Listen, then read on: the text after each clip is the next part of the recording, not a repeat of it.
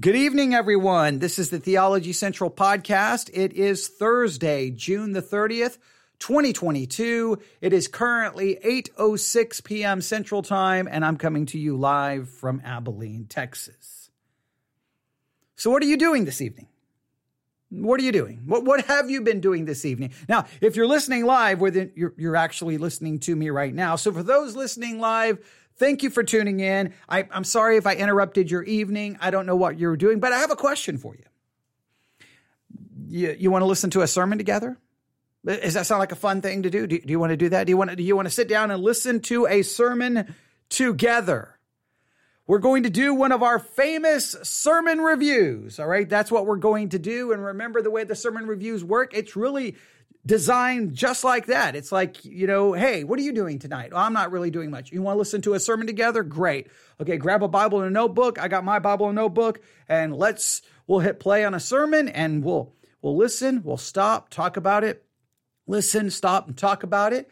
I don't listen to the sermon first so that I can, rehearse what I'm going to say. It happens in real time. Sometimes sermon reviews turn out to be very interesting and very beneficial. Sometimes they turn out to be somewhat disappointing, but you never know when you are listening to sermons. Sometimes you find those sermons that are very convicting and you learn, or you are sermons that are really bad, but that still turns out to be a good thing because it challenges you to go look things up or to do further study.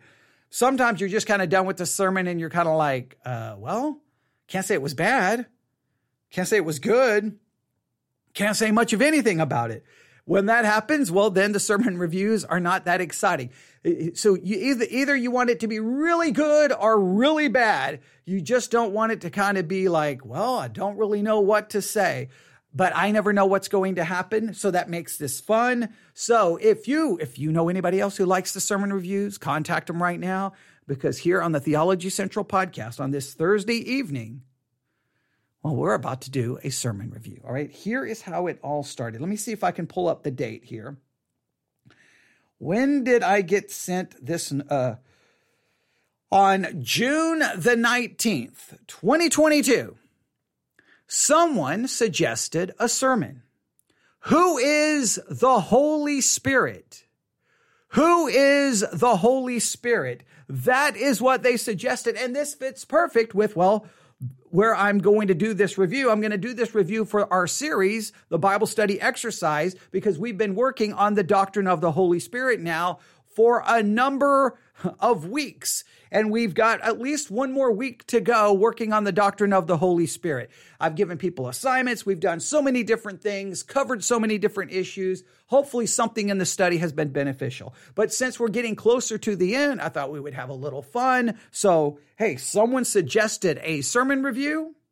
Do you want to listen to a sermon together? This fits perfectly. So we're going to listen to a sermon together as a part of our Bible Study Exercise series where we're studying the doctrine of the Holy Spirit. So someone suggested a sermon called Who is the Holy Spirit by A.W. Tozer. That means this is an older sermon. This is I guess we can call it a sermon classic, a classic sermon.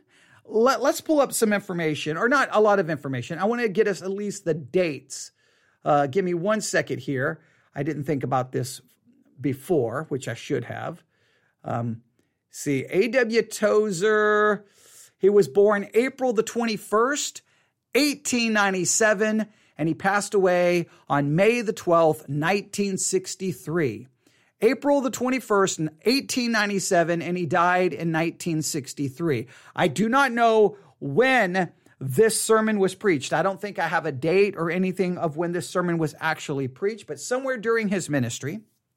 And right now, if you go to the YouVersion Bible app and you look for us, Theology Central, and you make us your ministry of choice or church of choice, you'll see that the featured plan right now is a devotional plan dealing with the doctrine of the Holy Spirit as taught by A.W. Tozer. It's there not because I necessarily agree with everything, but just to continue to add different perspectives on the doctrine of the Holy Spirit so that you're getting my perspective, you're getting the perspective from the curriculum, and you're getting, well, the perspective from A.W. Tozer. And now tonight you're going to get my perspective again along with A.W. Tozer. So you're getting a lot of information for this series, and hopefully you have benefited from it. But are you ready?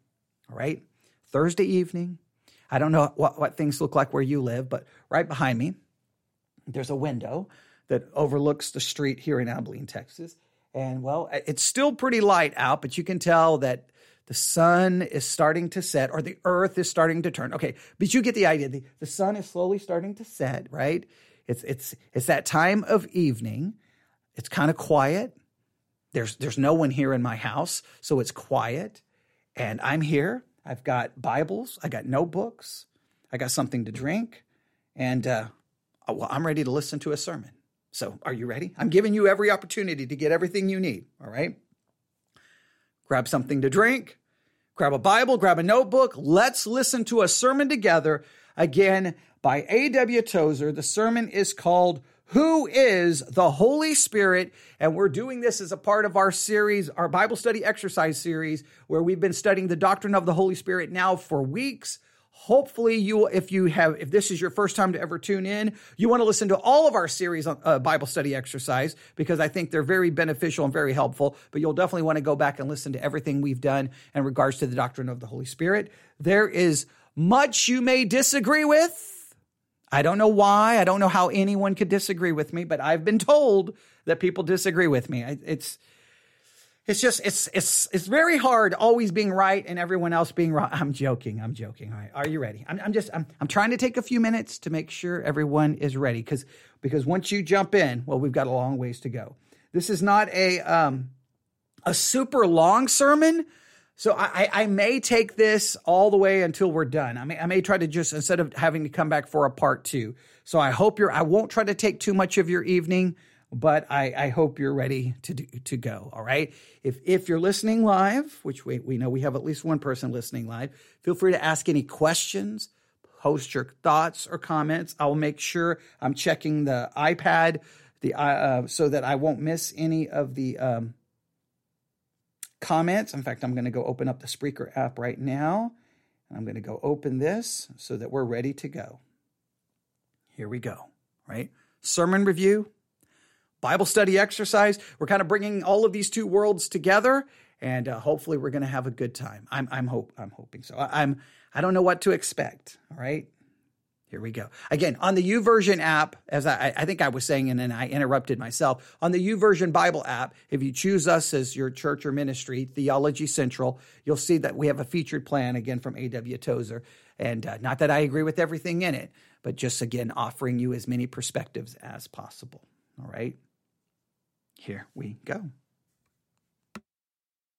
If ye love me, keep my commandments, and I will pray the Father, and he shall give you another Comforter, that he may abide with you forever. Stop right here. I'm going to back that up. I just want you to know that's literally how the sermon starts. You're like, wait a minute.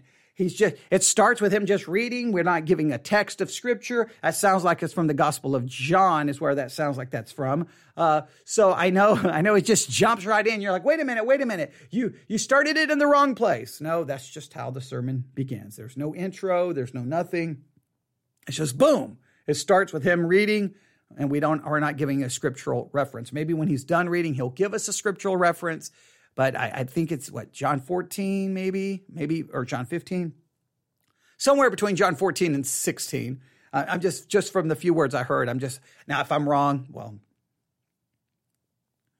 I'll correct it. All right, here we go.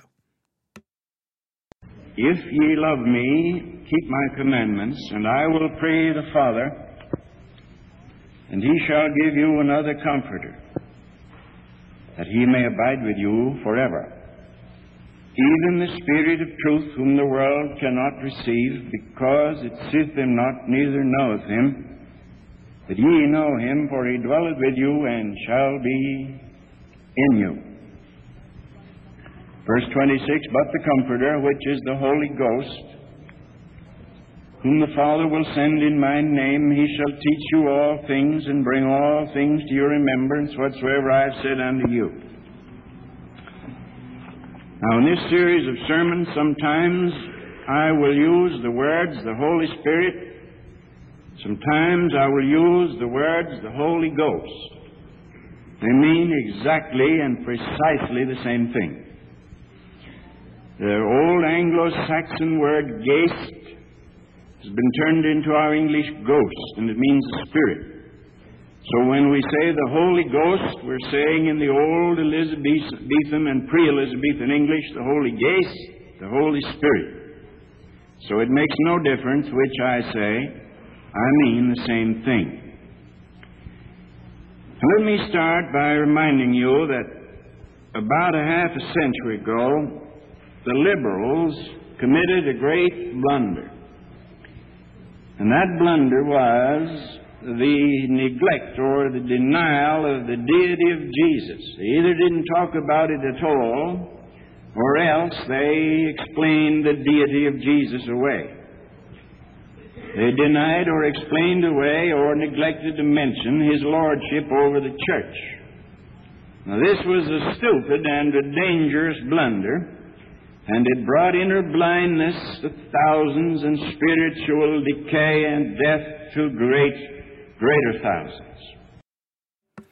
Now, I always find it interesting when I read old sermons or read church history or listen to older sermons that no matter what sermon you read, no matter what book you read, no matter what sermon you listen to, I should state it this way: no matter the year a sermon was preached, a Christian book was preached, or anything, no matter what you pick up, no matter what year it occurred, no matter what decade it represents, no matter what generation it was preached to, one theme shows up over and over and over: that doctrinal heresy has entered the church, doctrinal heresy has been presented to the church, doctrinal heresy is happening inside the church. It's an issue. Every generation, again, it doesn't matter. You can go to the 1800s, 1700s, 1500s, 1400s, 1200s. It doesn't matter. Find a sermon, find a book, find anything, read it. I mean, if it's old enough, read it. Obviously, if it's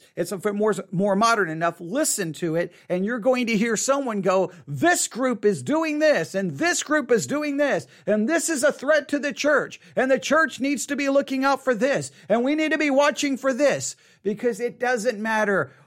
Listen, it doesn't matter when. One thing is always true. The truth of God's word is always under attack, and there are always those creeping into the church to distort, to change, and try to create a different kind of Christianity that is different than what the word of God calls it to be. It is the burden of every generation. It is the burden of every Christian that there is false doctrine around, and we need to be equipped so we're not tossed to and fro with every wind of doctrine, but that we can expose it, we can explain what's wrong with it, and we can present the truth against it. It's all of our responsibilities, not just mine. It's everyone. It's all of us. It's every single individual Christian. You have a responsibility to be able to, oh, nope, that's false. That's false doctrine. Why? To protect yourself so that you don't go along with it. 2, so that you can warn other people about it. And then you need to be so equipped to speak of it with some level of knowledge that you can explain what's wrong with it to other people. The problem is, in every generation, there's plenty of Christians who are, negligent of that responsibility, and they don't pay attention to what's happening. They don't care, and they don't know, and they don't do anything about it, which then allows that false doctrine to spread and capture the minds of people who may not have, who has, in some cases, Christian friends who don't care enough to actually step up and try to help them. Now, I'm not saying you have to argue with everyone and fight with everyone, but you just need to know when there's a problem and then look for ways to try to help people who are being manipulated by it. But here we are, we're listening to a sermon, and immediately, 2 minutes in, he's like, the liberals, and so he's going, and now when they say liberals in this particular context, it's not necessarily using the term in a political way, using it in a theological way. Theological liberals. They were denying the deity of Jesus Christ. And this led to major problems in the church.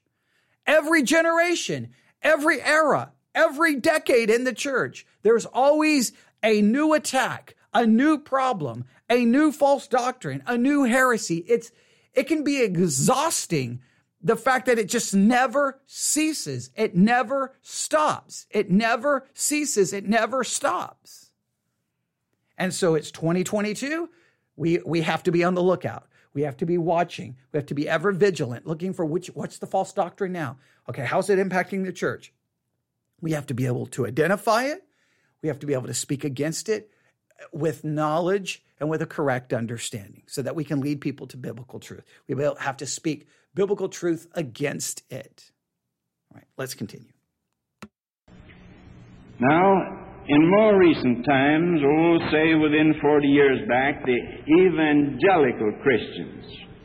I suppose you know what I mean when I say evangelical Christians. I mean the gospel Christians, such as you and I.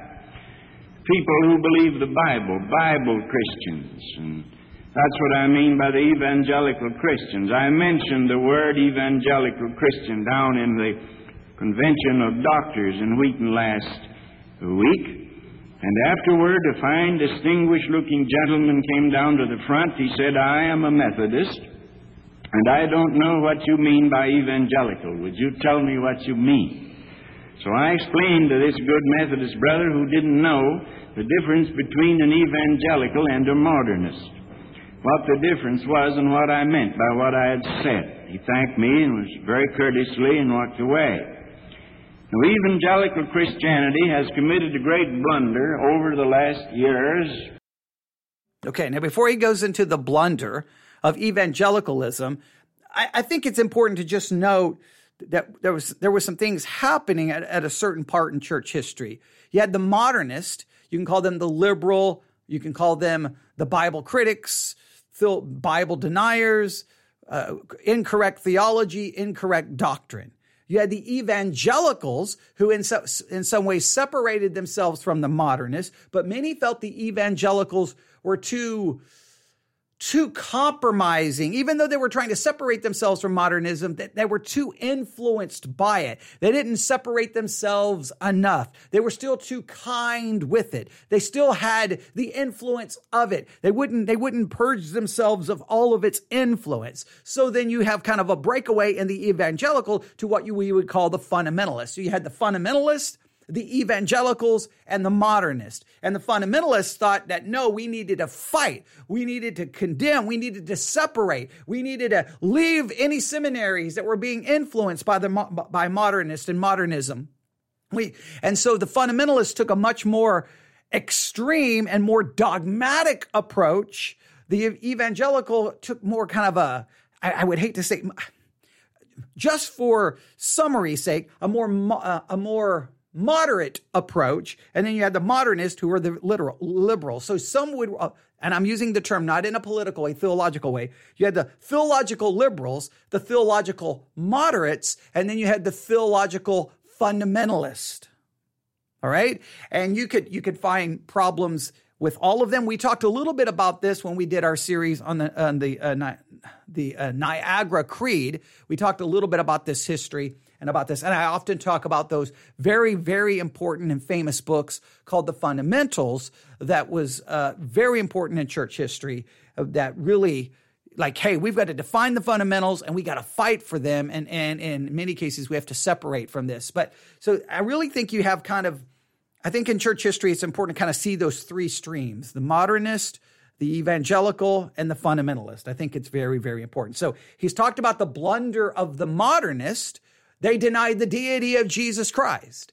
Now he's going to talk about the blunder of the evangelicals. What was the blunder of the evangelicals?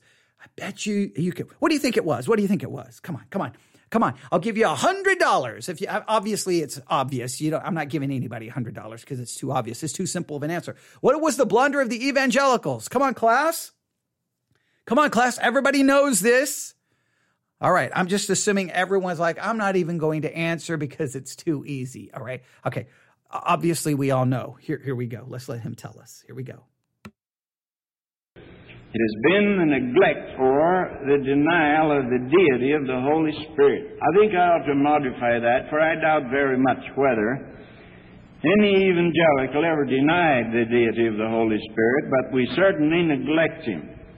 And, of course, we have neglected His lordship within the church.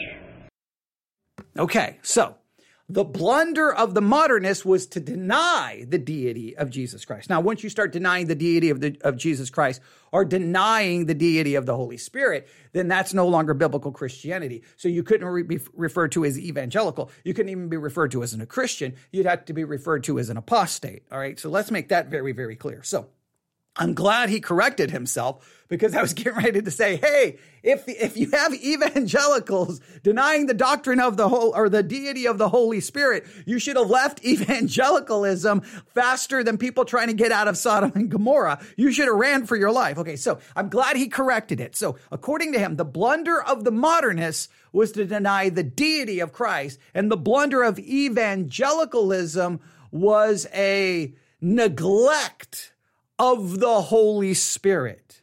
They begin to neglect the Holy Spirit. And then typically the way this views, they started to neglect the Holy Spirit. This is the way it typically goes when you hear this kind of teaching. The church neglected the Holy Spirit, therefore lost the power of the Holy Spirit, and therefore you ended up with a powerless, worldly Christianity. And the only way to fix that powerless, worldly Christianity is to get back to the Holy Spirit, and then we'll get that power back. We'll get that dynamite back. And then all of a sudden, everything will be great. That's a very common way of teaching. Let's see if he goes in that direction. Here we go. Now, the result of this, of course, has been this failure to honor the Holy Spirit has been many. The results have been many. For one has been that the fellowship of the church has degenerated into a social fellowship with a mild religious flavor. All right, now, he says the neglect of the Holy Spirit has basically reduced the church, the fellowship of the church, into simply a social club. All right, that's interesting. I'm assuming he's getting ready to explain. We'll see, because I felt, or at least I have felt, and I've seen to have witnessed, I've seen many charismatic churches that clearly emphasize, and they definitely do not neglect the Holy Spirit. And in many cases, I see them as nothing more than just a social club, just maybe with a little bit more excitement and emotionalism, but it still seems to have the same elements of a social club. Maybe that's just me. Maybe that's maybe I'm wrong in that perception. I don't know if the neglect of the Holy Spirit is what causes the church to become a social club. Okay, let's listen. I want you to know something about me.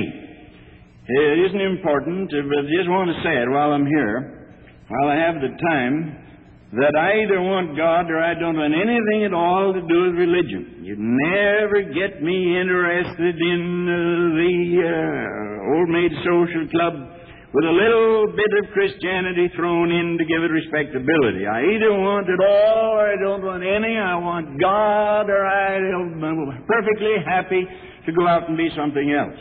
I think the Lord had something like that in mind when He said, I wish thou wert hot or cold, because thou art neither hot or cold, I will spew thee out of my mouth. And another result of the failure to honor the Holy Ghost is that so many non-spiritual and unspiritual and anti-spiritual features have been brought into the church. If the average church couldn't run on a hymn book in the Bible, we just wouldn't be able to do it. You know, the church started out with a Bible, and then it got a hymn book, and for years they had a hymn book in the Bible. Now we have to have all kinds of truck. A lot of people, when they couldn't serve God at all without at least one van load of equipment to keep them happy. And all this stuff, this fellowship. Now, the attraction. Okay, now, again, he's This is it. This is interesting. Okay, this is interesting. Now, hear me out.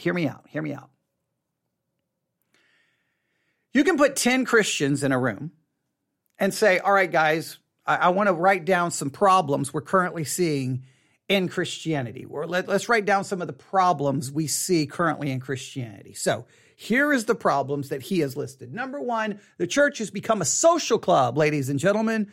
Number 2, the church seems to no longer be able to think it can simply operate with a Bible and a hymn book. It needs attraction. It needs gimmicks. It needs activities. It needs all of these other things. And so we'll just go with these two. So listen, ladies and gentlemen, what is the cause of this problem? Instead of simply going after the symptoms, we need to determine the cause, because if we can go after the cause, then we can root out the symptoms. Now, I like the concept of trying to figure out the cause and not just fighting the symptom. I think that's important. I've seen a lot in church history where people have fought about the church becoming a social club. I have seen a lot of fighting against the church because of its pragmatism, coming in with every gimmick and every idea, and really, they don't think the church can operate with just a Bible and a hymn book. It needs everyone always thinks it needs something else. So I do believe those are problems in the church. It was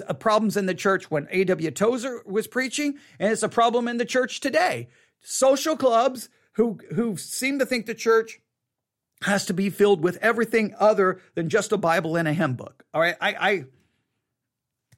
Amen. I agree with that. Now, we get those 10 Christians in a room and say, okay, everyone identify. Don't tell me how to fight the symptom. Identify how we remove the disease. Tell me first of all, identify the disease so that we can remove it. That's the correct way to state it. So, all right, everyone, we see the symptoms. Now we need to identify the root cause. What is the disease causing this? Now, I think if we had 10 Christians in a room, we would probably end up with 30 different diseases being identified. I think it would look like, someone who feels a little sick and ends up on WebMD, and before they sign off WebMD, they've got cancer, tuberculosis, polio, who knows what they've got. They've got everything, okay? All right, so I think it would be crazy, all the different diagnoses that would be being thrown out. But in his mind, the cause of these two things is because the church neglected the Holy Spirit. If it wouldn't have neglected the Holy Spirit, it wouldn't become a social club. And if it didn't neglect the Holy Spirit, the church would have still been content with just a Bible and a hymn book.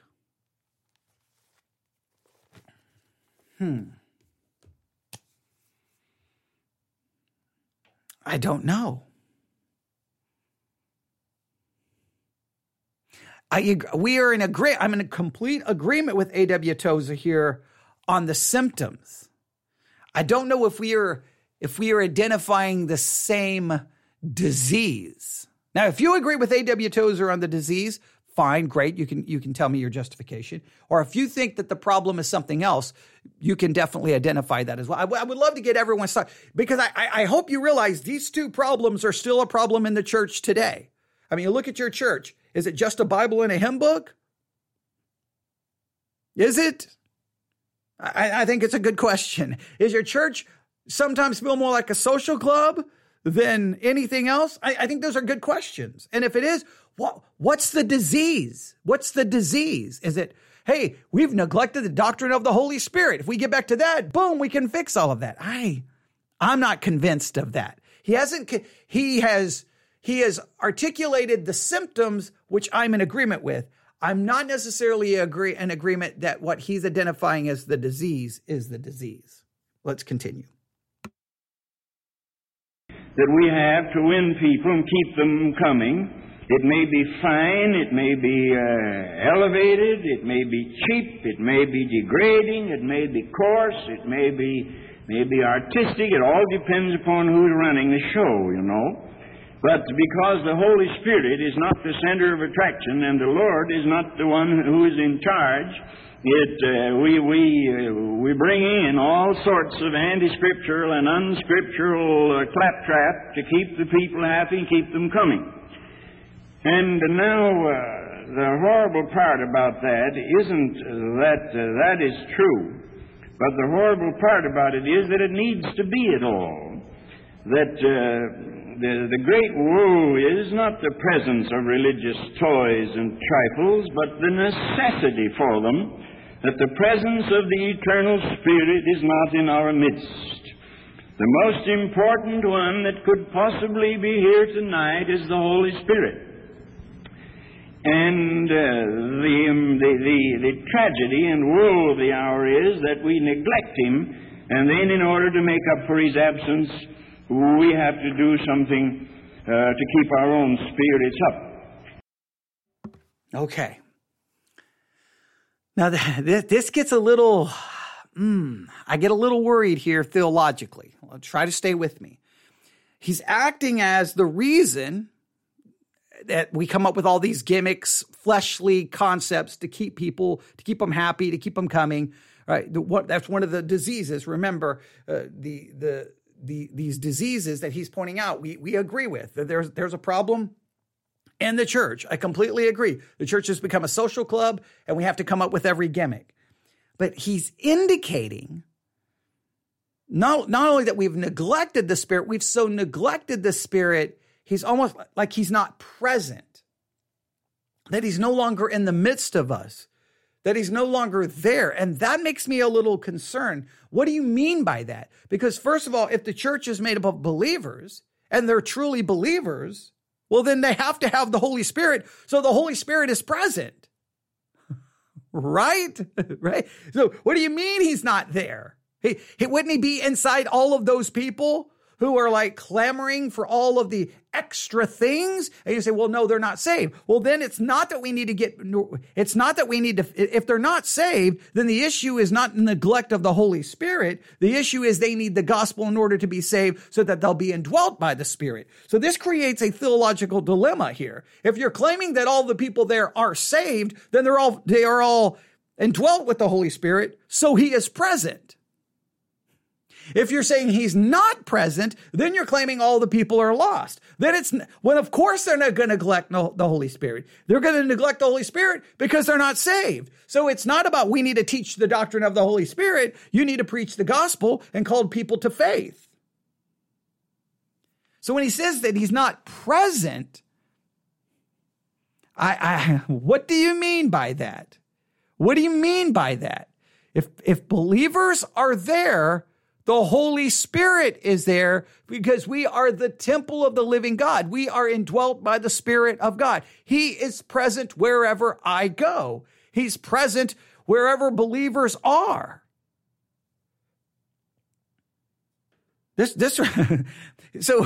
is it, what it almost like I know he's not trying to say this, but it would also most be implying to me that the reason the church has become a social club and the reason the church needs all of these gimmicks is because there's no one present. There's no one saved.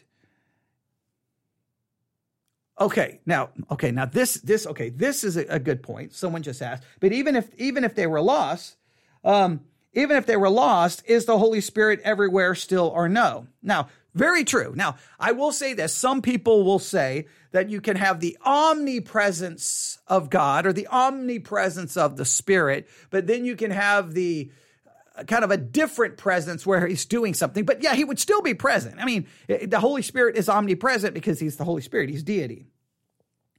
So yeah, he would literally... So would he literally not be at the church if not a single person would say? He would still be there. Yeah, he would still be there. True. He would you're absolutely right. He would still be present. He would still be present. He just would not be indwelling these people. Now, if he's present but he's not in the people, then you can see why the people are not indwelt by the Spirit. In other words, they're not saved, why they would want a social club and why they would want all the extra stuff and not simply a Bible and a hymn book. Yeah, you could see that. But if they are indwelt with the Holy Spirit, well, then you can't. Hey, you're indwelt with it. You've just been neglecting it. And because you're neglecting it, now you want a social club. Yeah, I'm trying to understand where he's going. Maybe he's going to clarify. I said in Chicago, I talk this way wherever I go, you know. I preach this way at Moody Church and everywhere I go. Some like it, some don't, but they come back. And I said this in our church in the south side of Chicago.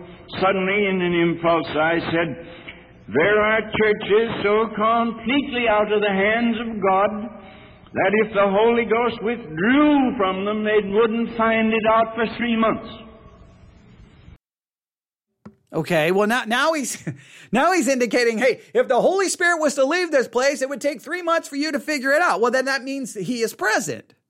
That means he's present. So I'm trying to figure exactly, remember, he's the one saying these are the symptoms. The church has become a social club, and the church is no longer content with just the Bible and the hymn book. He's the one he's saying these are the symptoms, and he's identified the disease as being something with a neglect of the Holy Spirit or the Holy Spirit not being present. So I guess he's saying we so neglect the Holy Spirit that if he left, it would take 3 months for anyone to figure out. All right. So, but again, he couldn't leave if people are saved. If they're saved, he can't leave because, well, we're indwelt with the Holy Spirit. We're sealed with the Holy Spirit until the day of redemption. If he, quote unquote, left, okay, again, that would destroy his omnipresence. This is just getting all over the place. Okay. But let's just say he did leave. Well, then that would demonstrate nobody in the church was saved. So the issue wouldn't be the neglect of the Holy Spirit. The problem would be the lack of salvation.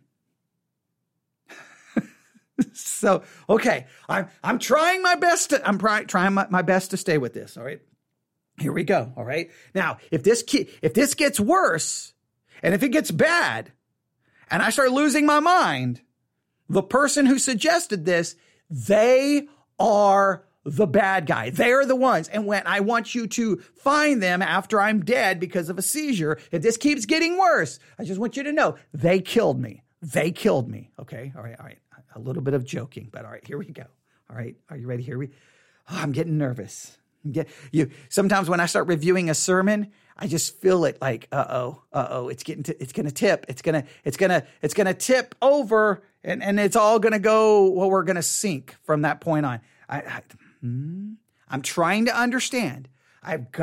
He's pointed out the symptom and he's identified the disease. I just still don't understand the diagnosis. I still don't really know exactly what the problem is, because in some cases, it seems like he's saying the problem is a lack of salvation. But then on the other hand, he's saying it's a neglect of the Holy Spirit.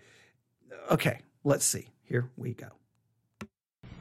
And then the next day or so afterward, the telephone rang and a woman's voice said, "Mr. Tozer, I am not a member of your church. I'm a member of the church on the north side. If you know anything about that great city, you know that being on the north side is like being in another state. It's almost like being in Buffalo from here. Just way off there." And she said, "I was down to your church last night, and I heard you say that there are churches where the Holy Spirit should desert them. They'd never find it out." And she said, "Mr. Tozer, I want you to know that that's what happened in our church." Her voice was very tender and broken, and there was no criticism or censoriousness at all. And I tried to console her. I said, "Well, maybe it's just that he is grieved, or maybe that he is not given the place." No, she said, "It's past that, Mr. Tozer." She said, "We have so consistently rejected him in our church, and it's a gospel church. We have so consistently rejected him that he is gone. He's no longer there." Now, we've so rejected, it's a gospel church, but they've so rejected the Holy Spirit that he's no longer there. But if she's saved and she is there, the Holy Spirit has to be there because the Holy Spirit indwells her. So is she claiming that there's no one else saved in the entire church? And again, even as someone in the chat has pointed out, even if she's not saved, the Holy Spirit would still be present because, well, he's deity and God is omnipresent everywhere at all times. So when they say not present, what do you mean by that? I understand that sometimes there's a distinction between him being omnipresent and then a special presence or some kind of a ministerial kind of presence where he's at some kind of work or active in a way. In other words, you can just be present in a general where they are there in a special way. I know we can get into that distinction. The problem, it's not my job to try to make that distinction. It's the problem of the one preaching the sermon to try to make that kind of a distinction. And he's not made that distinction. And isn't it interesting? I do have to ask this question. Isn't it interesting how you can have two people who go to the exact same church, who at least believe something pretty close to similar doctrine, pretty close to the same theology, and one will determine the Holy Spirit is not here. This church has resisted the Holy Spirit and rejected the Holy Spirit. The Holy Spirit's not here, but someone else in that very same church will be like, what are you talking about? The Holy Spirit's very much here. The Holy Spirit here is very much active. I wonder who gets to determine, do we trust do we trust ourselves that our perception is right? Or do we question that our perception is wrong? I just always find it funny that you can have two people listen to a sermon like that. The Holy Spirit's not present. That man's not been anointed by the Holy Spirit.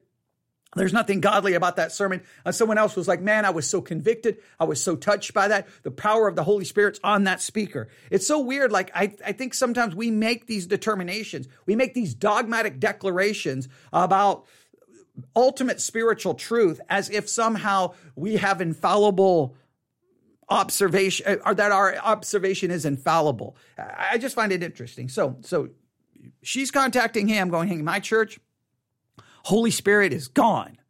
Holy Spirit has left. Now, he's using this obviously as anecdotal evidence that the problem with the church is basically a neglect of the Holy Spirit, which in some sense causes it to withdraw, leaving the church in such a spiritual state that it becomes a social club, and they need other things other than the Bible and a hymn book. All right. Yeah. Someone just said, your feelings get to determine that, of course. That's the way it works.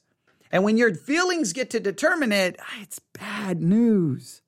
It's bad news. But okay. Let's see where this is going. This is taking, I know you're going to start laughing, but I'll just go ahead and say it because I say this every time I review something. Man, this is taking longer than I thought it would. Okay. I know it's a problem, but I'll just stop. I don't know whether she's right. I doubt whether she is right. I don't believe the Spirit of God ever leaves a church completely, but He can, like the Savior who is asleep on the behinder part of the ship, He can go, so to speak, to sleep and not make Himself known and to let us get along without Him for years. Okay, wait a minute. So he didn't think she was right. And he says the Holy Spirit doesn't really leave a church. But didn't he kind of already indicate that that's the problem? I'm so confused here. So the Holy Spirit doesn't leave. He just kind of goes to sleep. He's kind of like Jesus in the boat. Jesus kind of just goes to sleep. And we've got to go like, wake up, Holy Spirit! There's a storm! Wake up, Holy Spirit! What is that? Okay. I'm trying my best to understand. Well, let him talk to. It just seemed like he was really making kind of an argument, and now he's kind of making an argument against his argument. So, all right. But hey, I don't like to be super critical because I can say something in the first half of a podcast episode, and by the second half of the podcast episode, I may have contradicted myself. You've probably heard me do that many times, but I'm just trying to follow his line of reasoning here.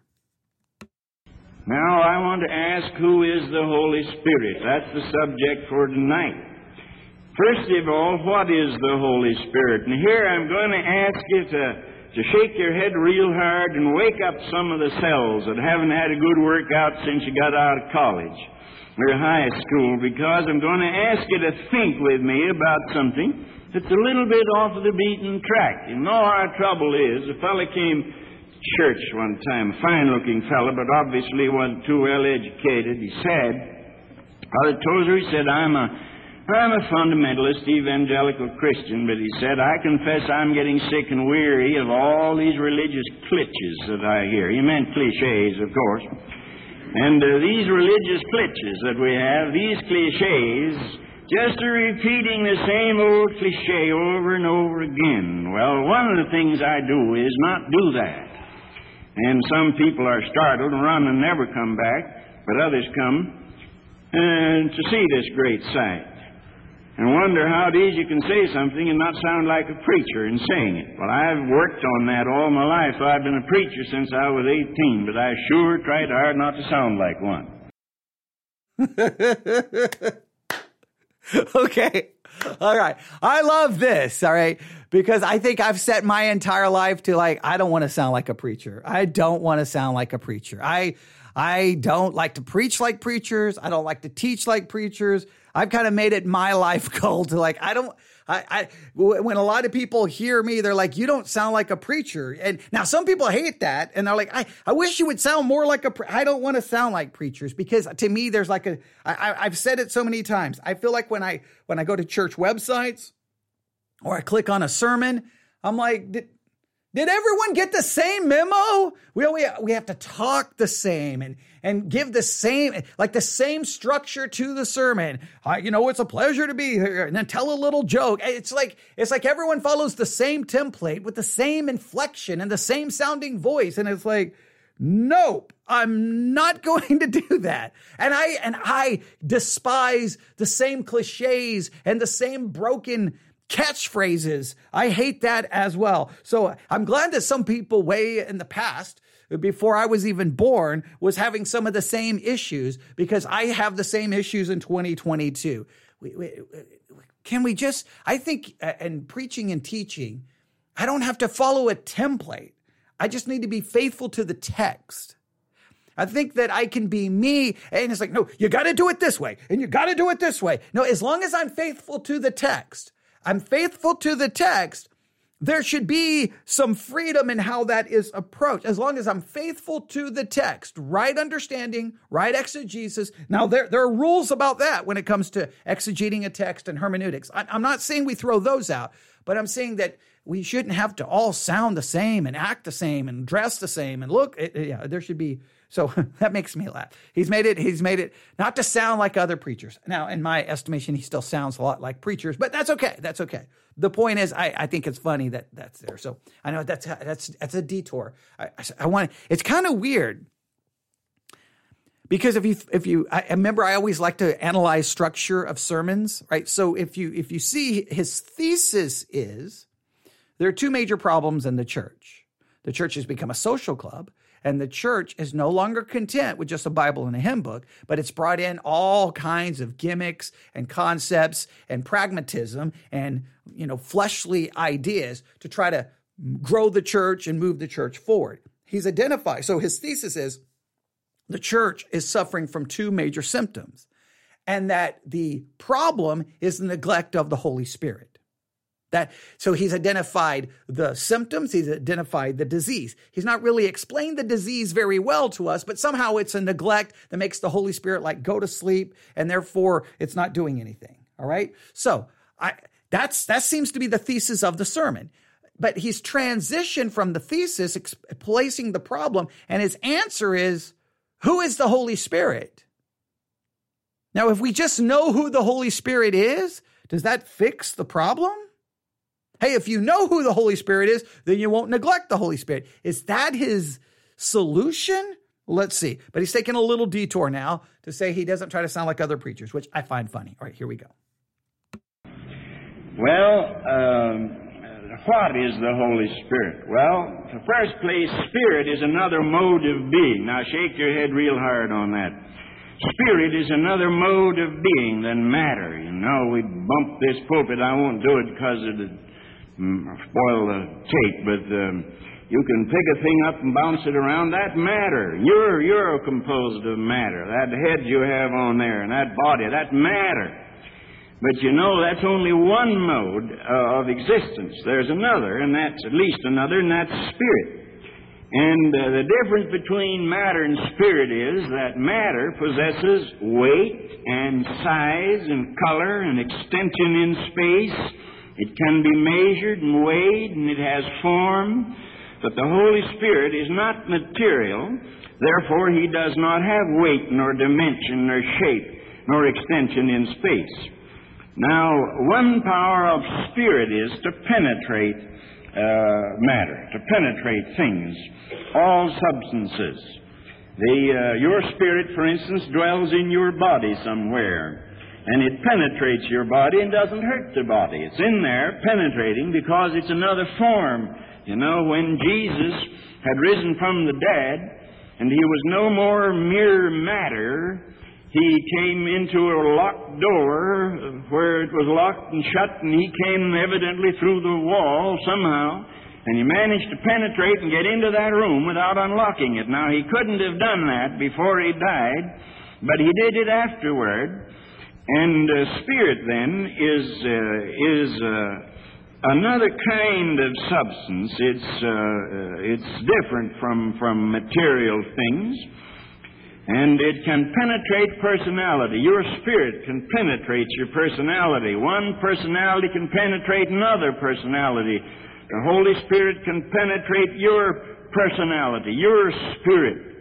The Bible talks in 1 Corinthians about no man knowing the things of God save the spirit of the man. No man knoweth the things of a man save the spirit of the man that's in him. No man knows the spirit things of God except the Spirit of God, which reveals them. So the Spirit of God can penetrate the spirit of man. Now, I want to just say what the Holy Spirit is not. The Holy Spirit's not enthusiasm.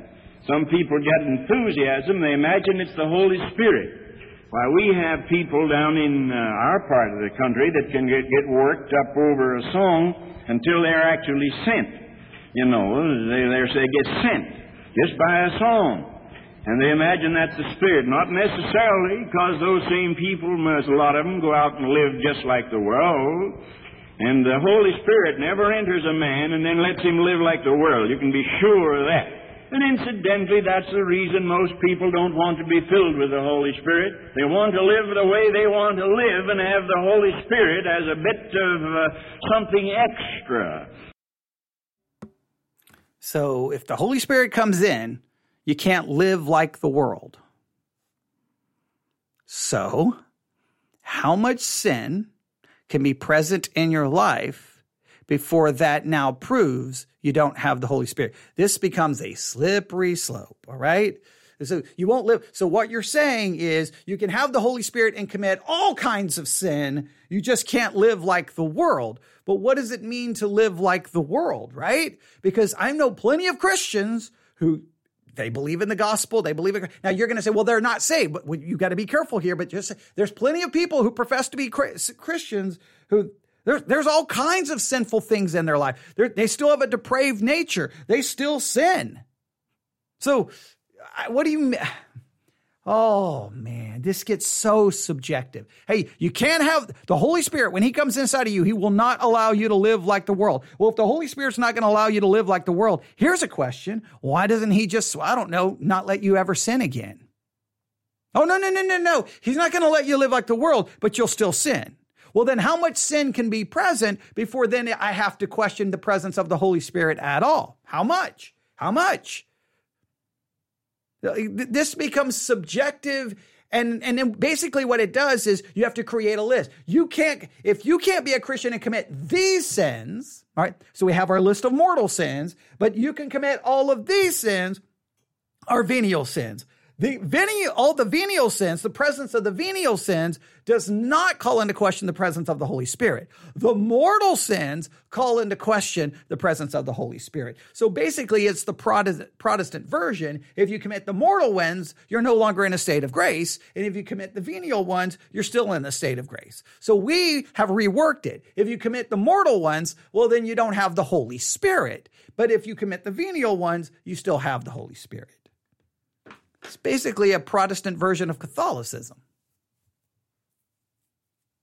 And if I remember correctly, David Even after he had a man murdered, he committed adultery, he tried to cover it up.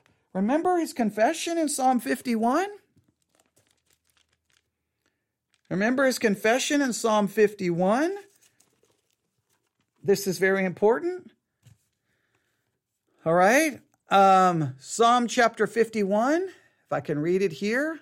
Psalm chapter 51, he confesses his sin, right? He's confessing all these sins, and he says, hide thy face from my sins, blot out all of my iniquities, create in me a clean heart and renew a right spirit within me. Cast me not away from thy presence, and take not thy Holy Spirit from me. He had the Holy Spirit. He had the Holy Spirit. And yet he says, because he says, don't take it from me. So he had the Holy Spirit, and he was able to murder, and he was able to commit adultery, and he covered it up. He had the Holy Spirit. Now, we talked a little bit about this in our Bible study exercise on the doctrine of the Holy Spirit, that there's a lot of misunderstanding about the Holy Spirit's role in the Old Testament, because a lot of people say, well, people didn't have the Holy Spirit in them, and then you can go to the Old Testament, and there's these passages that says the Holy Spirit was in them. So they say, well, it's different, and we try to make a distinction. The point is, David is saying, don't take your Spirit from me, meaning he had the Spirit, even though he committed those sins. Now, what we would say today, if someone committed that sin, they murdered a woman's husband, committed adultery, we'd be like, oh, no way they can have the Holy Spirit. But David could have the Holy Spirit and do it. Did Solomon have the Holy Spirit? Did the Apostle Paul, who said the things I want to do, I don't do, and the things I don't want to do, those I do, did he have the Holy Spirit? Did Paul, who said, with my mind, I follow the law of God, but with my flesh, I obey or follow the law of sin or serve the law of sin? Romans chapter 7, I think that's verse 25. Did he have the Holy Spirit? This preach is so good. The Holy Spirit comes into you, and he will not allow you to live like the world. Amen. Well, everyone walks out and lives just like the world. Oh, you say, well, no. They don't do the really bad stuff. Oh, yeah, okay. They're filled with lust. There's lying, backbiting, selfishness, greed, on and on and on and on and on and on and on and on.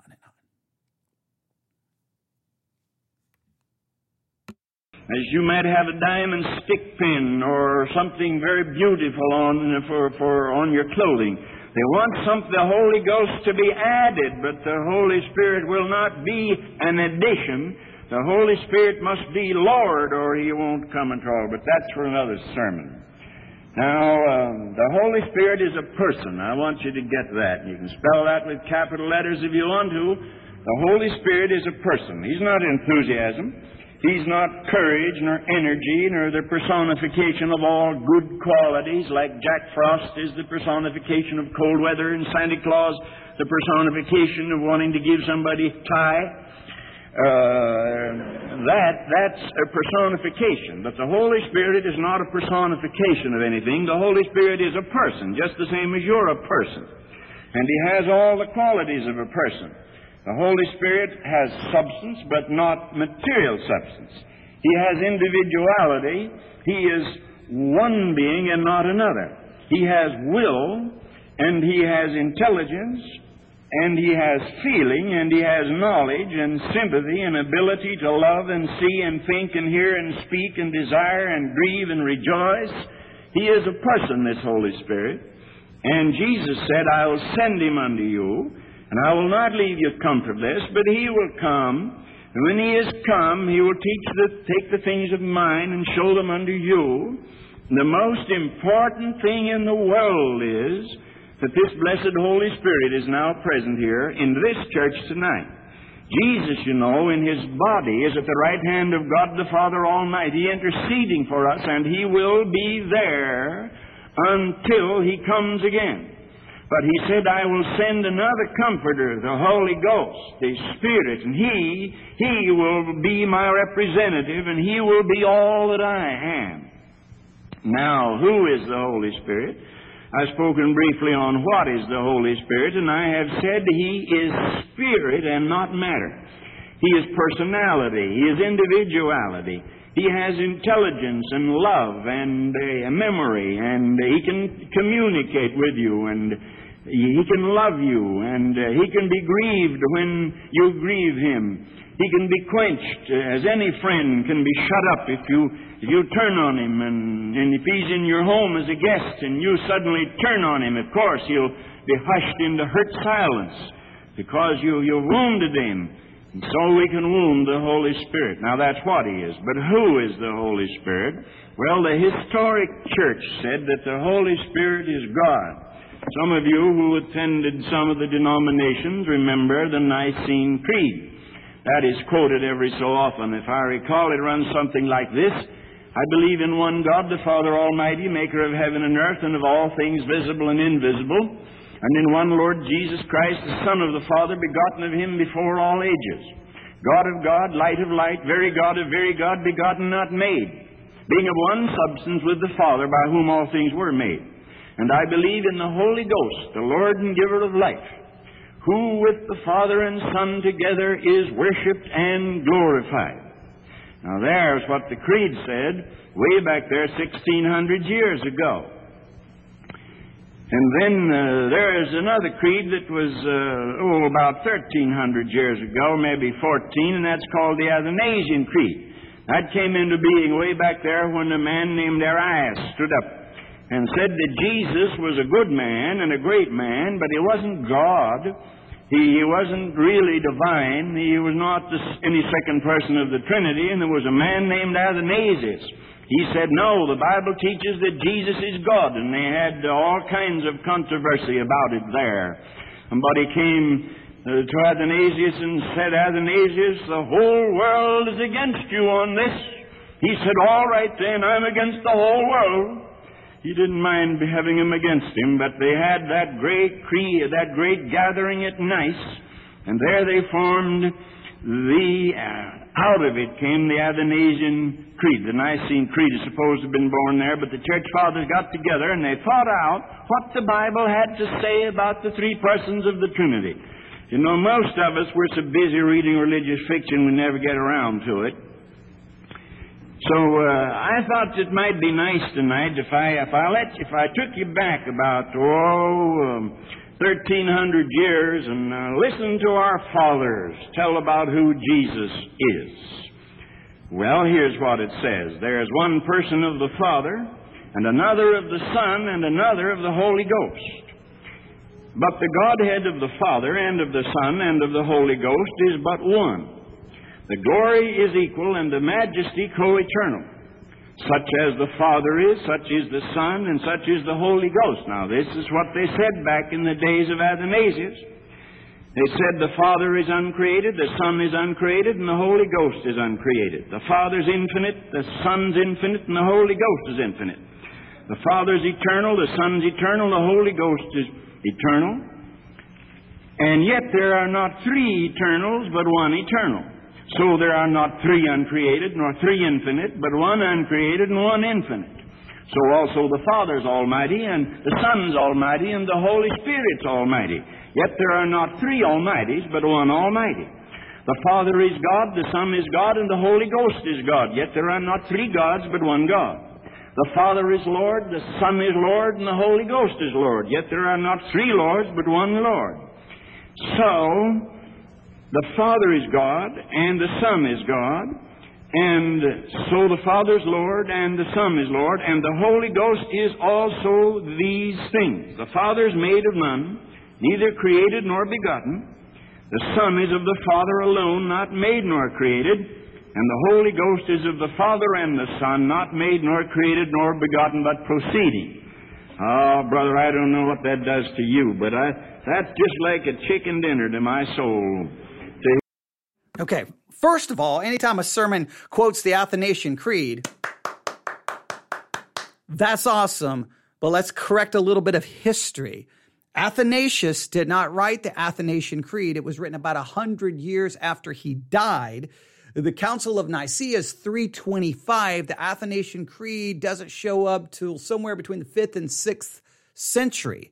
So it's way after the Athanasian Creed. it's way after the Council of Nicaea. The Nicene Creed comes from the Council of Nicaea. The Athanasian Creed shows up 100 years after Athanasius dies, somewhere in 4th or 5th, or 5th is 6th century.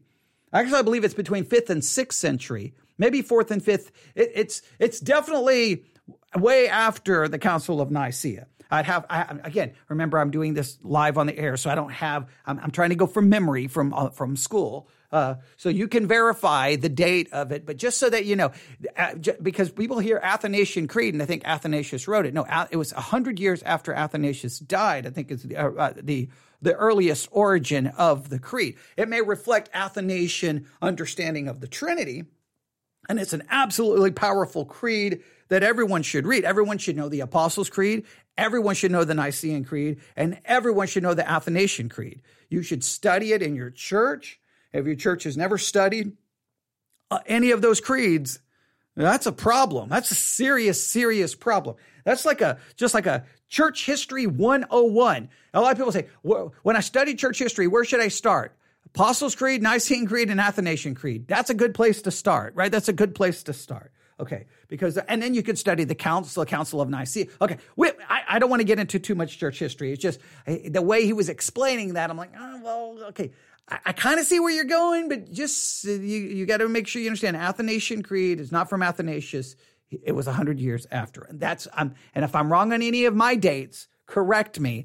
But I guarantee you that I'm at least 60% right. Okay, 70. Maybe I'm going with 80%. Am I 80% right? I think I'm 80% right. Okay, no, I'm going with 90%. Okay. I'm somewhere close to that. All right, here we go.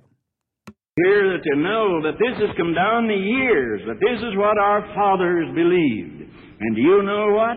When that company of Christians met and declared this kind of thing, they tell us that when they met and gathered there, that some of them had their tongues pulled out, some of them had their ears burned off, some of them had their arms torn off, some of them had lost a leg, all because they had stood for this thing, that Jesus was Lord to the glory of God the Father, and the Romans had persecuted them under Diocletian and Caligula and the rest of them.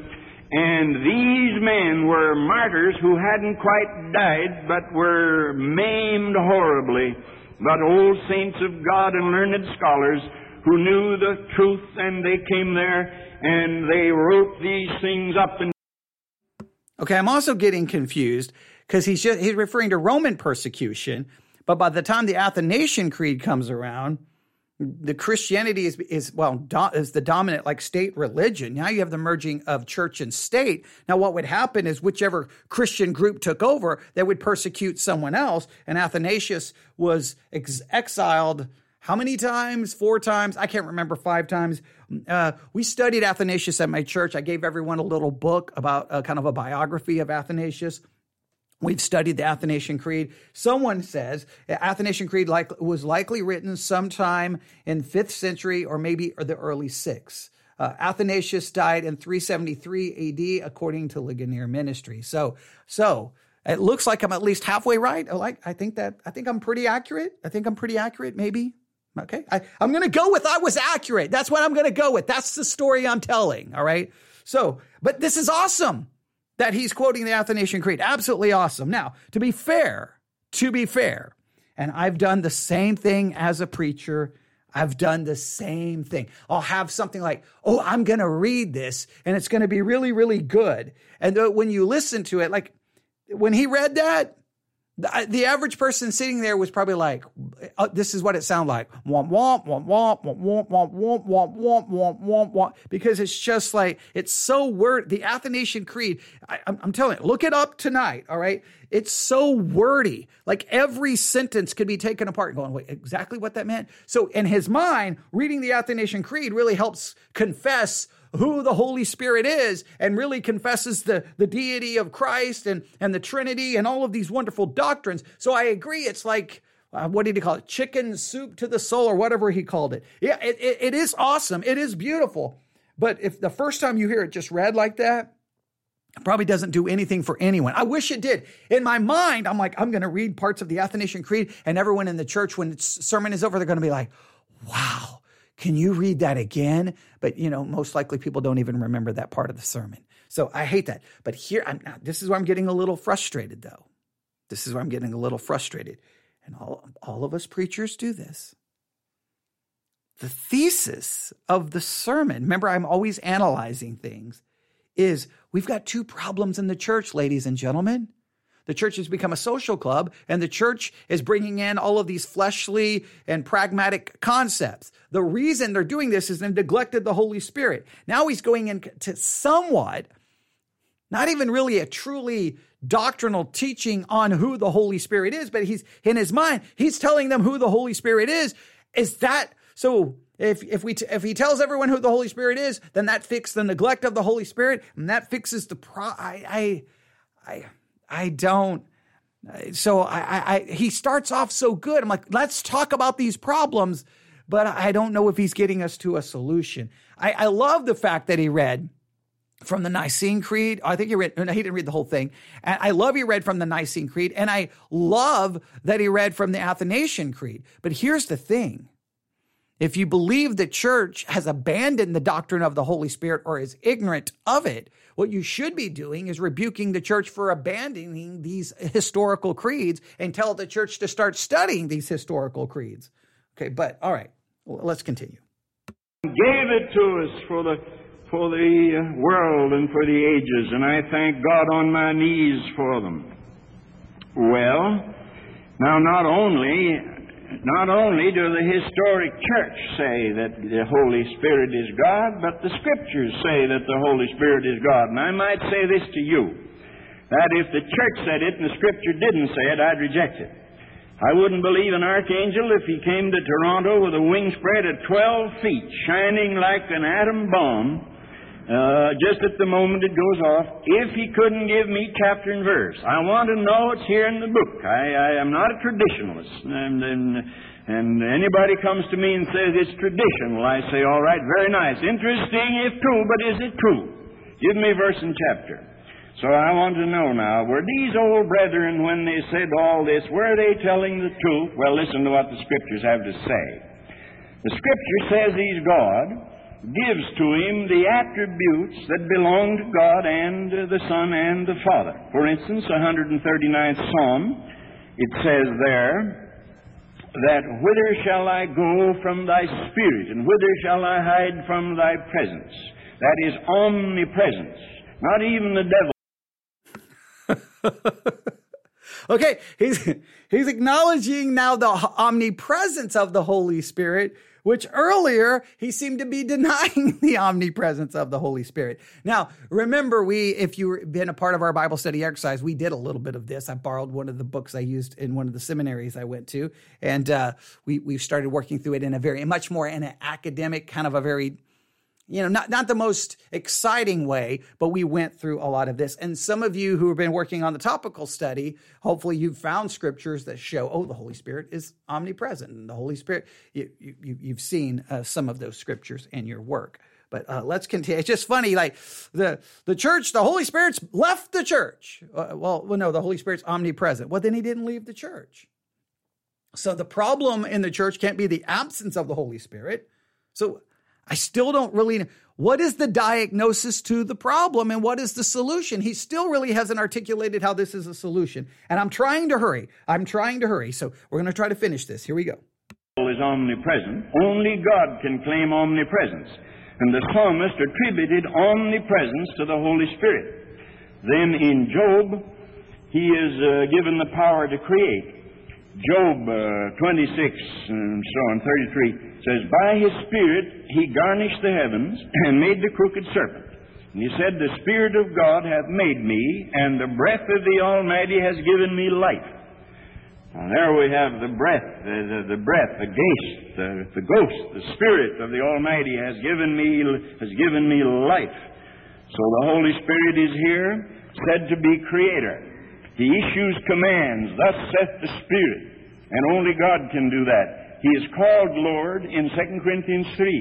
And there's a baptismal formula. I baptize you in the name of the Father, and of the Son, and of the Holy Ghost. There's a benediction, the love of God, and the grace of God, of Christ, the love of God, and the communion of the Holy Ghost. Now, I want to ask you something. Now, this is going to be a little shocking, maybe, but I want to ask you, if the Spirit of God was not God, if He was not God but something less, if He was a man or an angel or something else, if He just wasn't God, as some people say, then I want to ask you, if the Scriptures don't teach that He's God, I want to ask you how it would sound if I introduced here the name of, say, the Archangel Gabriel or somebody. Suppose that I said, I baptize you in the name of the Father and of the Son and St. Paul. Wouldn't that be a shocking, horrible thing? If I said, I baptize you in the name of the Father and the Son and the Virgin Mary, wouldn't that be a horrible thing? For you cannot attribute deity to St. Paul. You cannot attribute deity to the Virgin, though we honor her, for she was the mother of our Lord. The mother of our Lord's body, not the mother of the Lord's deity. For His deity had been before the foundation of the world. In the beginning was the Word, and the Word was with God, and the Word was God, and all things were made by Him, and without Him was nothing made that was made. And the very atoms that composed the body of His mother had been made by the Holy Lord whom she bore. But suppose that we introduced her there, or introduced Gabriel, the archangel, there. And I do like this argument that the baptismal formula, by placing all three, I baptize you in the name of the Father, Son, and the Holy Spirit, would require all three to be deity, all three to be equal, co-equal. Of course, I believe co-equal, co-eternal, obviously. One God, a co-equal, co-eternal, three distinct persons, right? Doctrine of the Trinity. I do like this argument, and it's a very good way of making the point by saying, what if I was to introduce, I baptize you in the name of the Father, Son, and Michael the Archangel, or Gabriel, or Paul, or the Virgin Mary. I like that. That really makes the point. So that's good. I still don't know how this has anything to do with the ultimate, the actual thesis of the sermon, which is we've got these two problems, and the disease is the neglect of the Holy Spirit. He's not fixing that. He kind of gave a thesis and then turned it into a very, very, very, very surface kind of summary of the basic theology of the Holy Spirit, or what we would call pneumatology. And so, all right. So I wanted to get back to the original problem. Let's see what he does here. We'd say the grace of our Lord Jesus Christ, the love of God, and the communion of the Archangel Gabriel. Everybody would run for the door. They'd say, there's heresy in that church. It would be a horrible thing to introduce an archangel or an angel or a man in where the Holy Spirit belongs. Never, never, my brother. The Holy Spirit is God. And the most important thing here tonight is that the Holy Spirit is present. There is unseen deity present. Now, I cannot bring Him here. I can only tell you that He is here. That is all. I can tell you that He is present in our midst, a knowing, feeling personality. He knows how you're reacting to what I'm saying. He knows why you came. He knows what you're going to say as soon as you get out on the sidewalk. He knows how you're thinking now. He knows you're uprising and you're down sitting and understands your thought afar off. And you can't hide from Him. He's present in our midst. I will send another Comforter to you, and He will abide with you. So He's here among us. We're here met as Christians in this. Most of us are Christians here, and there's an invisible presence here. And we can't see Him, but we know He's here. Now He is, as I have said, indivisible from the Father and the Son, and He is all God and exercises all the rights of God. And He merits all worship and all love and all obedience. That's who the Holy Spirit is. And here's a beautiful thing about the Holy Spirit. Being the Spirit of Jesus, you will find Him exactly like Jesus. A lot of people have been frightened, by people claiming to be filled with the Spirit and acting any way else but like the Spirit. Some people, when they say they're filled with the Spirit, they are very stern and harsh and abusive. And others do weird things, and they say that's the Holy Spirit. Well, the Holy Spirit is exactly like Jesus, just as Jesus is exactly like the Father. He that has seen me has seen the Father, said Jesus. And I will send you another Comforter, and He will take the things of mine, and He will show them to you. He'll demonstrate me to you. Now, what does the Holy Spirit think of babies? Well, what did Jesus think of babies? He thought of babies just what the Father did. And the Father must think wonderfully well of babies, because the Son took a baby in His arms and put His hand on his little bald head and said, God bless you, and blessed the baby. Maybe theologians don't know why I did it, but I think I do. Because there's nothing sweeter and softer in all the world than the top of a little baldy baby's head. And Jesus put His hand on that little soft head and blessed it in the name of His Father. Well, now the Holy Spirit is the Spirit of Jesus. What does Jesus think? What does the Spirit think of babies then? Well, the Spirit thinks of babies just exactly what Jesus did. What does the Spirit think of sick people? Well, what did Jesus think of sick people? What does the Spirit think of sinful people? What did Jesus think of the woman dragged into His presence, taken in adultery? The Spirit feels exactly the way Jesus feels about everything. He is the Spirit of Jesus. And He acts exactly the way Jesus acts. If Christ Jesus our Lord, we could think Him here in person. If He had that old toga on, or walking quietly down the aisle, wouldn't be anybody run from Jesus. Nobody. They came to Him. Mothers brought their babies. The sick came. The weary came. The tired came. The dispossessed came. Everybody came, because He was the most magnetic person that ever lived. Even old Friedrich Nietzsche, that nihilistic German philosopher that brought on World Wars I and II, they tell me, he laid the foundation work for the Nazis. That old ungodly fellow, he said, I like Jesus, I love Jesus, but I hate that man Paul. He couldn't take Paul, but he said he loved Jesus. And you will not find anybody saying very much against Jesus personally, because Jesus was the most winsome, the most loving, the most kindly, the tenderest, the most beautiful character that ever lived in all the world. And you know what He was? He was demonstrating the Spirit. He was demonstrating. That's the way the Spirit is. So in all these sermons that I'm going to preach about how to be filled with the Spirit, how to walk with the Spirit, what difference does the Spirit make? And what is the promise of the Father? And how can we receive Him? In all of this, I want you to think of the Spirit as cultured, gracious, loving, kind, gentle, just like our Lord Jesus Christ Himself. Now, He's friendly. The Holy Spirit's friendly. We try to make Him something else but friendly, but He's friendly. And because He's friendly, He may be grieved, as I said before. And we can grieve Him by ignoring Him, by resisting Him, by doubting Him, or by sinning against Him, by refusing to obey Him, by turning our backs on Him. We can grieve the Spirit. But you know, there's one thing. There must be love present before there can be grief. Let me give you an example. How long can I preach, brother? I don't want to take all your time. It's 18 after. I should be through in another 5 minutes, shouldn't I? Well, the Holy Spirit, I said, was friendly. And He can be grieved, and He can be grieved because He's loving.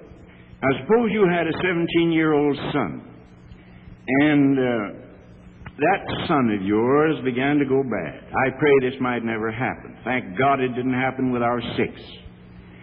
Any of them, but I hope it'll never happen with any you may have or love. But suppose you had a 17-year-old boy, and he got to that age, you know, where he wanted to take things in his own hand. And suppose that he joined up with some boy you didn't know, some stranger from another part of town, and they got into trouble. And you were called down to the police station. And you went down, and here sat your boy and another boy you'd never seen in handcuffs.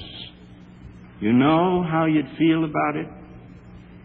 You'd be sorry for the other boy, but you didn't love the other boy because you didn't know him.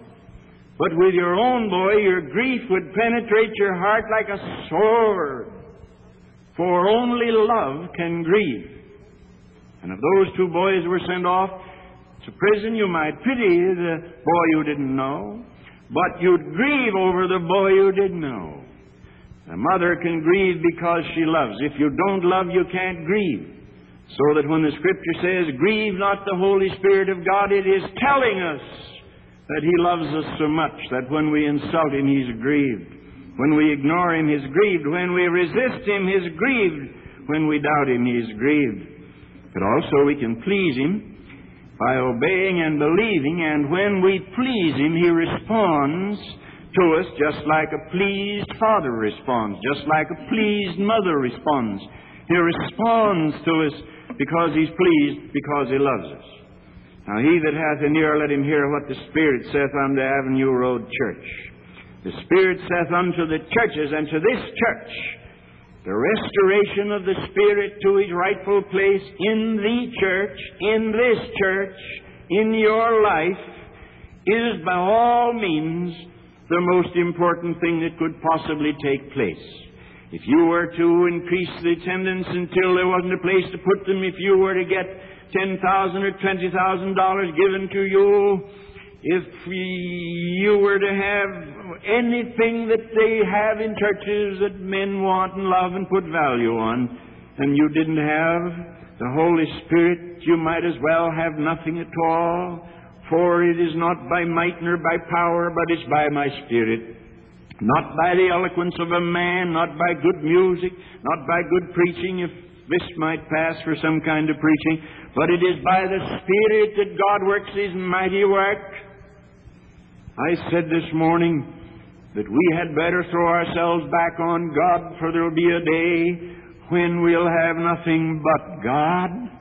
I didn't know when I said that last night around midnight, my friend Cecil Thomas got to a place suddenly where he has nothing but God. Nothing. He had friends all over the world. He had a big car. He had lots of things. But now he has nothing but God. And his nice little wife. Nothing but God.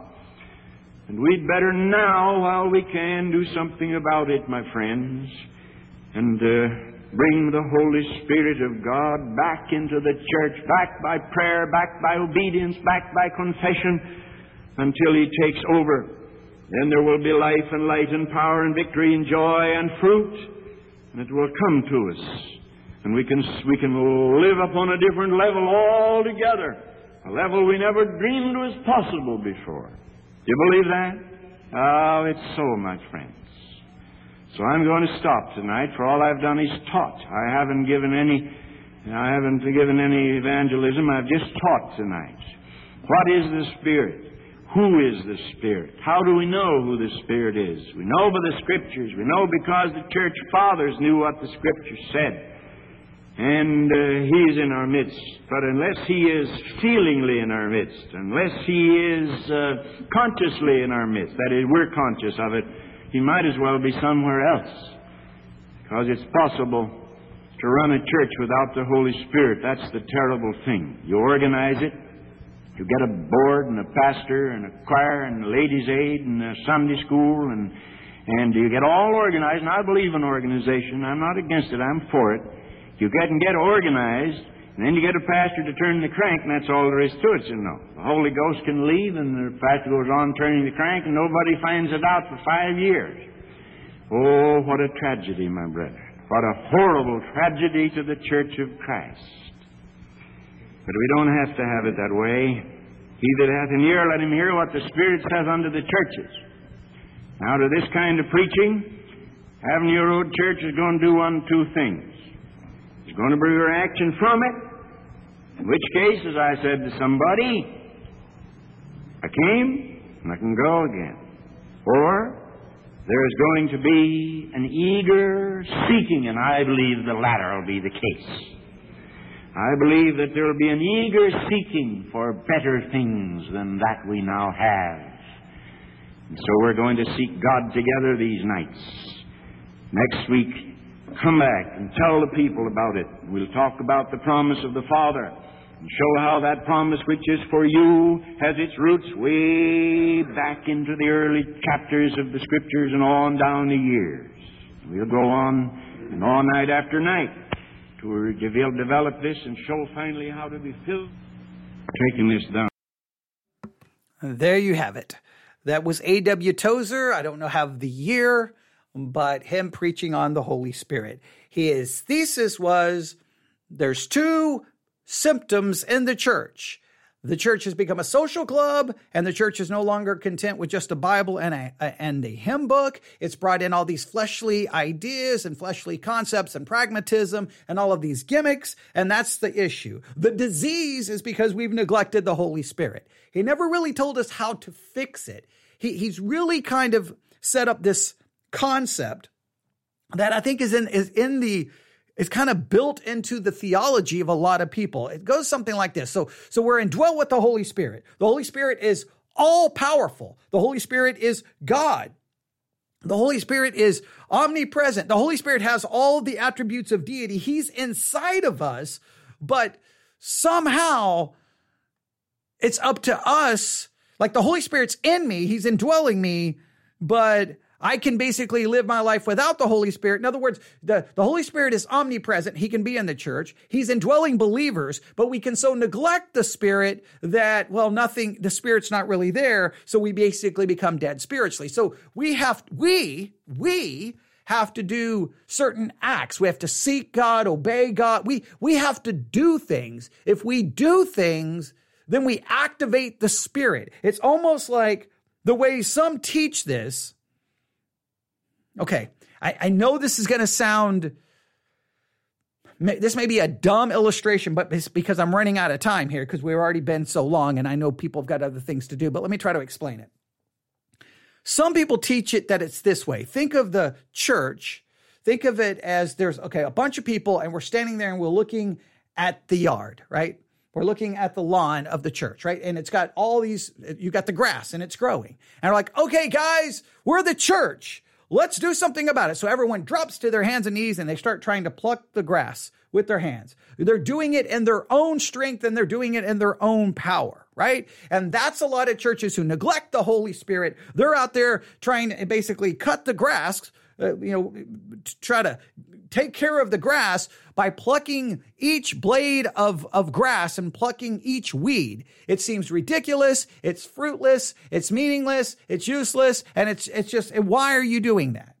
Or we, by our own actions, if we obey, if we seek, if we do all of the right things, then all of a sudden it's like grabbing a $1,000 riding lawnmower that's the best ever, and all of them, boom, we start that engine, and boom, we cut the grass down in just minutes because now we have power. We've now activated the Holy Spirit. So either you're a church that hasn't activated the Holy Spirit, or you're a believer that hasn't activated the Holy Spirit. So in other words, the Holy Spirit doesn't activate us. We have to activate the Spirit by what we do. And if we do the right things, then the Holy Spirit then activates us so that we have the power. And now we're no longer a social club. And now we're no longer needing all of these gimmicks because now we have the Spirit. But it's this really like here's the list. Here's what you have to do to get the Spirit to work. And you would think, well, wait a minute. The Spirit's already in me. He's God. Why do I have to follow some steps to turn him on? He's already inside of me. Why wouldn't God do the work? It's this really weird concept, but it's a common thing. That, hey, look around, see the church? The problem is we need the Holy Spirit. I'm like, but we have the Holy Spirit. Yeah, but you didn't do the right thing. So you didn't seek him. You didn't do this. You didn't do this. You didn't obey. Well, how much obedience do I have to do before it activates the Holy Spirit? How much disobedience can be in my life before I deactivate the Holy Spirit? It really is this odd concept that I clearly reject. So here, just a couple of things. Obviously, we're still going to continue to work on the doctrine of the Holy Spirit for the Bible study exercise, right? You can go back you can look for the series, Bible Study Exercise.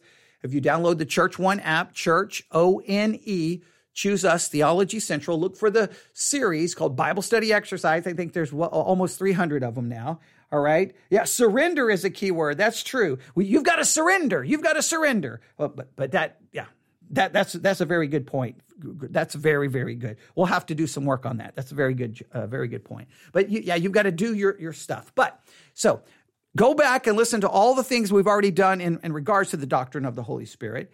And we'll continue to work on it, and we're going to do a lot of work, hopefully this coming weekend. And I'm going to do the most I can to try to make sure we bring this series to hopefully a very hopefully, I don't want to use the word powerful, hopefully a very beneficial conclusion. I'm really going to try that.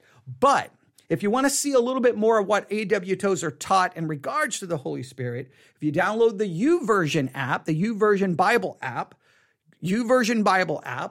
which like 500 million people have downloaded, do a search for Theology Central, choose us as your church, and you'll see that the featured plan is A.W. Tozer's kind of devotional on the doctrine of the Holy Spirit. There's much there that I disagree with. Like there's a lot here that just didn't. And sometimes he acted like the Holy Spirit was omnipresent. Sometimes he acted like he wasn't omnipresent. Sometimes he acted like he was all powerful. Sometimes he clearly seemed that I had more power over the Holy Spirit than the Holy Spirit has over me. Sometimes it seemed to indicate that we have more power over the Holy Spirit than the Holy Spirit has over the church. There's lots of contradictory issues going on here, but I still want you to hear his perspective. So you've got the curriculum. If you're listening and you want access to our curriculum, just email me, newsif@yahoo.com. We'll send you a link. It's free. We don't. The curriculum is to supplement what we do here, and we're just going to continue to work on this. And there you have it. So I will leave you with this. This is going to kind of be somewhat divergent of the Bible study exercise, but that's okay. That's what happens when you review sermons. He gave us two symptoms that he thought was present in the church in his lifetime, and I believe the two problems are still present in our lifetime. The church has become a social club, and the people in the church are no longer content with just the Bible and the hymn book. They want activities. They want programs. They want entertainment. They want all of these other things.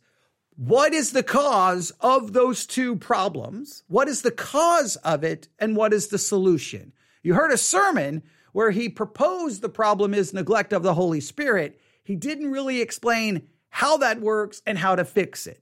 So those problems do exist. What do you think is the disease that causes those two problems? And what do you think is the solution? Email me your best answer, newsif@yahoo.com, newsif@yahoo.com. And if you get it right, that you got it right. I don't have anything to give you, but at least you can take pride that, no, it will be just your thoughts, and we'll see. All right. But I'll stop right there because it's been an hour and 36 minutes. I greatly apologize for going so long, but when someone suggests something, I always try to get to it. The person who probably suggested the sermon probably never thought I was going to get around to it, but I finally did. And hopefully this has been beneficial. Email me, newsif@yahoo.com, newsif@yahoo.com. I've got to stop because my iPad is about to die. All right. Because, I've wiped out the battery. All right. Thank you for listening. Everyone have a great evening. I don't think I'm going to do anything else. Who knows? Maybe at midnight I'll turn on the mic and go live again. Who knows? We'll just see how the rest of the night goes. Thank you for listening. Everyone have a great night. God bless.